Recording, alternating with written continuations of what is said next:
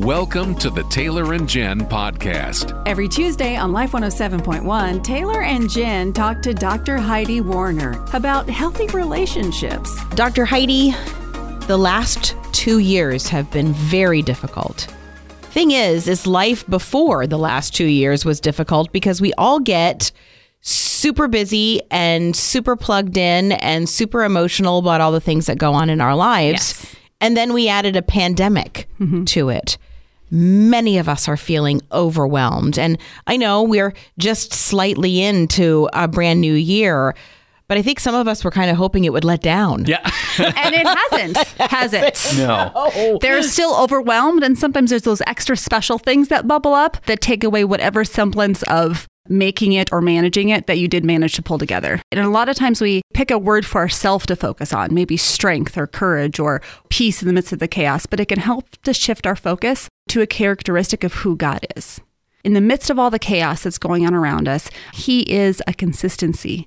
It is His characteristics that don't change. And when we shift our focus to those, it can help ground us in those overwhelming moments. Yeah, if I try to think about myself being strong, usually when I'm overwhelmed, I don't feel that strong. Yeah. We don't. It's right? hard 'Cause to we're not. visualize strength in myself. Exactly, because we're not, right? Yeah. And we have limits. God does not. And so when we stop and slow down and say, okay, wait a minute, what am I feeling right now? And what is the characteristic of who God is that speaks into that feeling? When we don't feel strong, remembering that God is our strength and that He is always there and ever present. When we are afraid of the future, knowing that God will be with us in the future and holding on to that characteristic. When we feel like everything is falling apart around us, reminding ourselves that God is with us in that moment and He is the one that holds things together.